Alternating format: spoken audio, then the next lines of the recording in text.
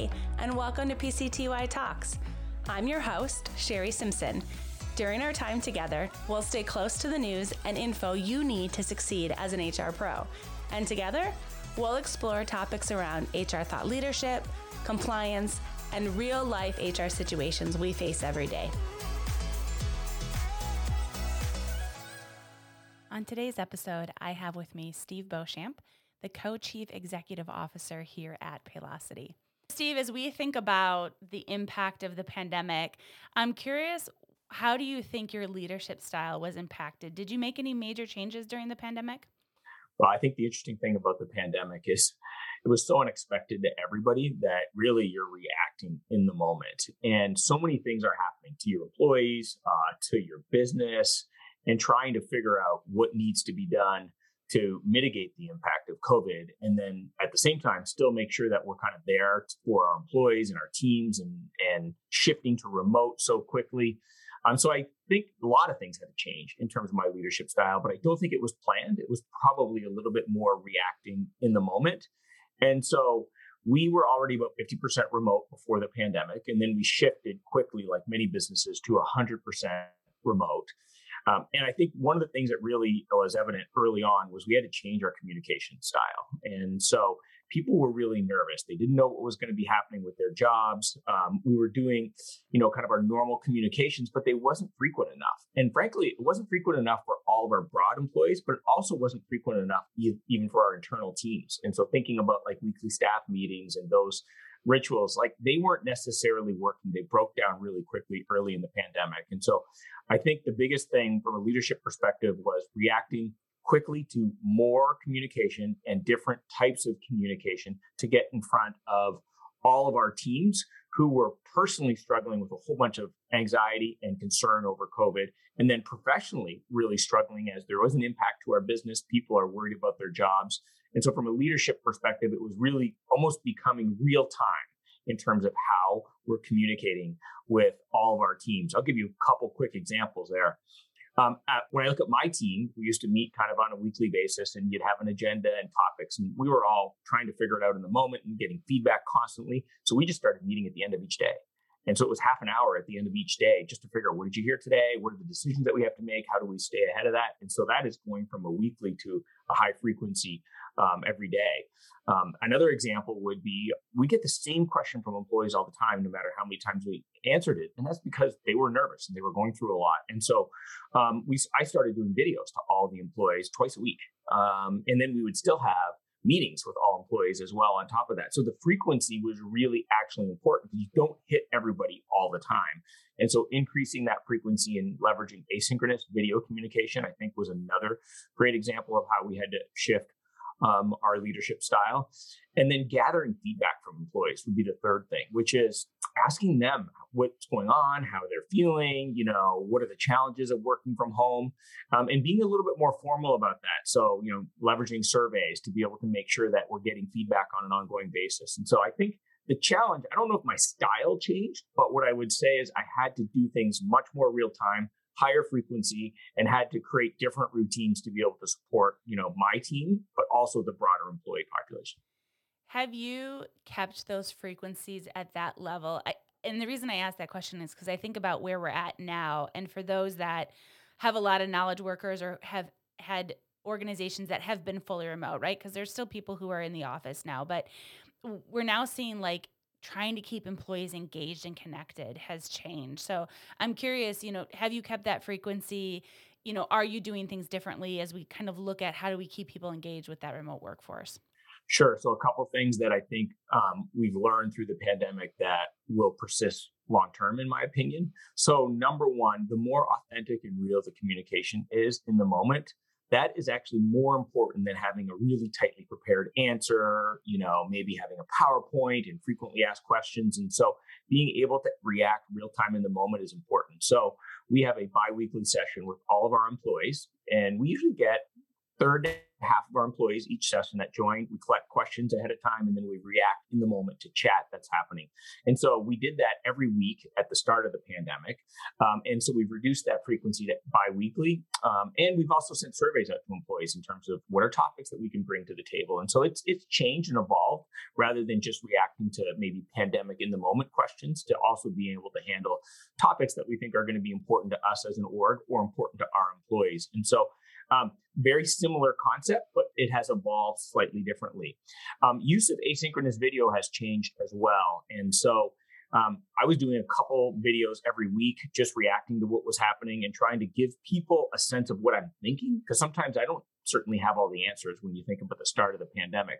And so that has evolved and changed a little bit. We learned that as people are working remotely more frequently, and especially employees that never planned on working remotely, when we had to send them back home, they may not have the ideal home setting. And obviously during the pandemic, you're managing kids at home and it's really chaotic. And so we really started to leverage more asynchronous communication. So think about that as recorded videos that somebody can watch anytime. It is much more personal than an email or other types of communication. And we were able to go back and see how many people viewed that. And then they were able to engage with comments and reactions. And so it became a little bit more of a dialogue. I think through the experience we had in the pandemic, we learned that that's actually a really important part to manage things like Zoom fatigue. And we do a lot more of asynchronous video communication today than we probably would have ever done had we not made that shift early in the pandemic. I like that you mentioned the video. I think I've seen that change not only in our organization, but across the board. I recently interviewed someone on the podcast, and instead of sending me a thank you email, he sent me an email with an attached video. And I was like, do I click on this? My IT spam filter mind was going off. But it was very personal. It was 2 seconds or, however long it was. And it was just thanking me for having the opportunity to jump on the podcast. But I would have never have thought about sending somebody a video in the past. It's definitely a new way of thinking about it. Yeah, I think it can also help in real work settings. And so one of the things that we hear from employees is I'm on Zoom meeting after Zoom meeting after Zoom meeting. And, often when I'm in the office, I'm running over to the restroom, I'm getting into a hallway conversation, I'm having different types of interactions. Whereas, having your face on the camera all day long. And I feel like it's just one meeting after the next to the next, right? And you're joining the next meeting either right on time or, a minute after as things are ending. It can be stressful for everybody. There's not necessarily a lot of breaks. And so one of the things that we've tried to do is after the meeting, it's very typical to have a handful of follow-ups. And what do? You schedule the next meeting to go through all those follow-ups. And so instead of that, what we've often done is said, listen, why don't you record a video with, the answers or the follow-up items, send that as a distribution to the team. We can review that. We can comment on it live. We can ask questions back and forth. And rather than having another meeting, let's try to reduce the frequency of those meetings, give people a little bit more time to think, give them some time to actually work on, projects, initiatives that they might have. And so it not only is it a good broad communication tool to give updates, but it's actually a great follow-up tool so that you can really try to reduce that. Or we also use it sometimes ahead of meetings. So the meeting's supposed to be an hour. Let's get the meeting down to 30 minutes. Let's send out materials ahead of time. You can watch it anytime you want. You can see a discussion sometimes happening ahead of the meeting, and it really can allow you to be more efficient. Yeah, one of the things we've done in the HR space before our meetings is we'll send out a compilation of recognition that our peers have given each other. And it's just a fun way to watch and get your mindset ready for that meeting and just get excited about what's coming.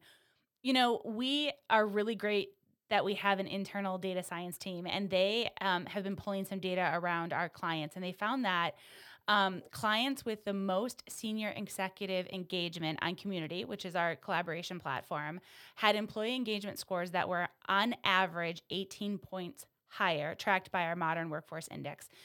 Right, this is only a correlation, but I'm curious your perspective on why do you see that lift? When you have a leadership team that's more engaged, you have higher engagement scores.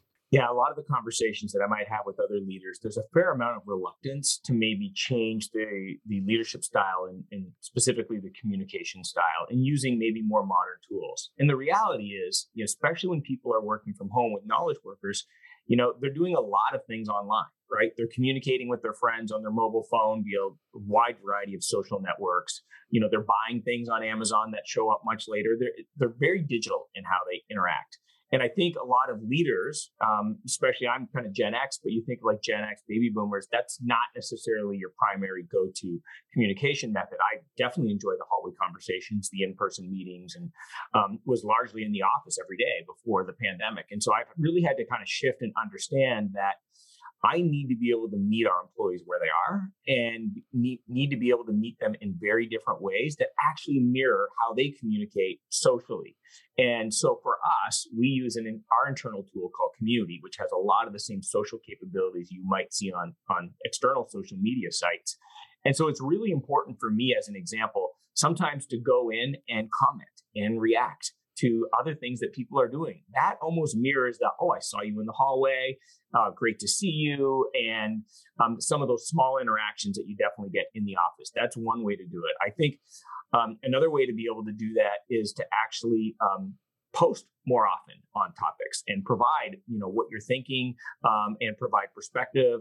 We get to do that in our application via video, much more personal. I think a lot of employees that I've met, they've worked for us sometimes for 2 years, and I meet them post-pandemic, or hopefully post-pandemic, for the first time. They often feel like they know me because I've done so many different videos in terms of communication. And we really pushed away from, the email announcement or the only written announcement.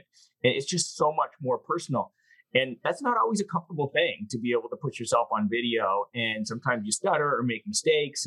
But like, the more real it is, I think the more people appreciate it. And so, yeah, definitely find that other people in leadership positions are hesitant to do that. They definitely have kind of leaned on the traditional methods of communication.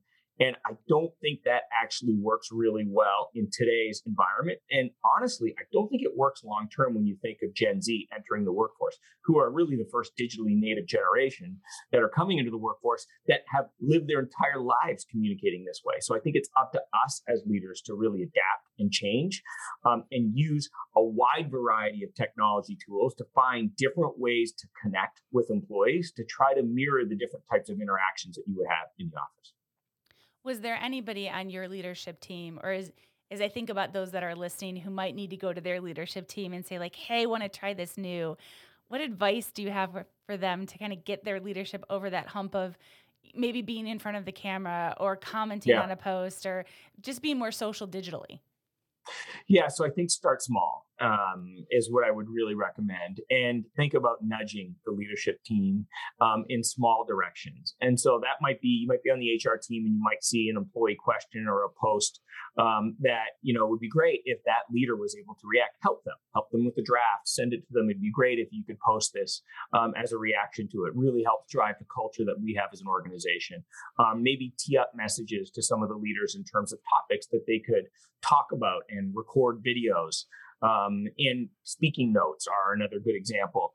Over time, as you increase frequency, you get much more comfortable and natural with that, and you probably need less of those crutches. But I think early on, I would really try to recommend providing more guidance to the leaders to make them more comfortable and remove that barrier.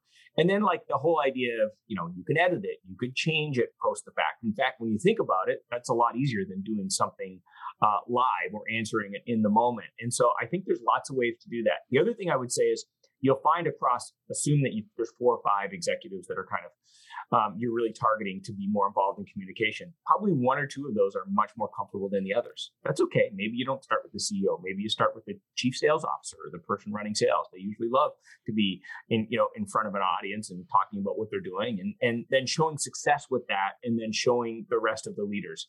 But I would recommend not being impatient, not giving up, because as I mentioned, we're going to have to make this shift with Gen Z in the workforce anyways. And so this has just kind of propelled the change that was already coming. And so I think it's really, really important.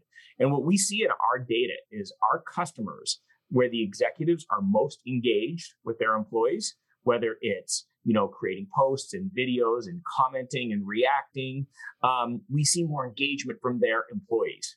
And this is a world where it's such a hard environment to be able to attract and retain the talent that you need, that key executive involvement in driving culture is more important than it's ever been before. And yeah, it does start from the top, and you have to be involved, and you've got to walk the walk. You can't just ask your team to do it.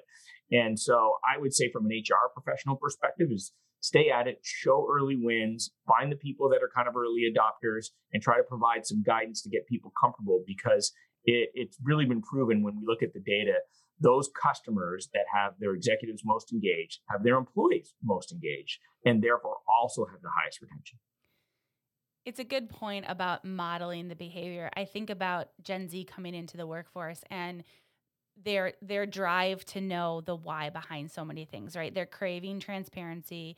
They're expecting that their leadership is modeling the same behavior that they're expected to model. How have you thought about that shift from communication and transparency? I know in our organization, I don't ever feel like we weren't transparent or we didn't have access to the information, but going through the pandemic, more and more information came out. Did you feel that shift as well, or have you seen that shift in the way that leadership teams are handling communications? Yeah, certainly. We've got about 5% of our employees that fit into that Gen Z category. Obviously, there's some questions around exactly what the definition is, but it's growing and it's growing really, really quickly. And what I find is whether it's new employee orientation or whether it's some of these all hands meetings that we're having with our employees, I think some of our newer Gen Z folks are not shy about asking questions, particularly not shy about asking questions when you create a digital environment for them to be able to do that because they're very used to that. And so you've got to be able to make sure to be able to create the engagement that you're ready to answer those questions and you're ready to engage. So another small example is as we have these all hands meetings, there's a ton of chat going on. And so I might be presenting on a specific topic, and then the rest of my leadership team is actually reacting in chat.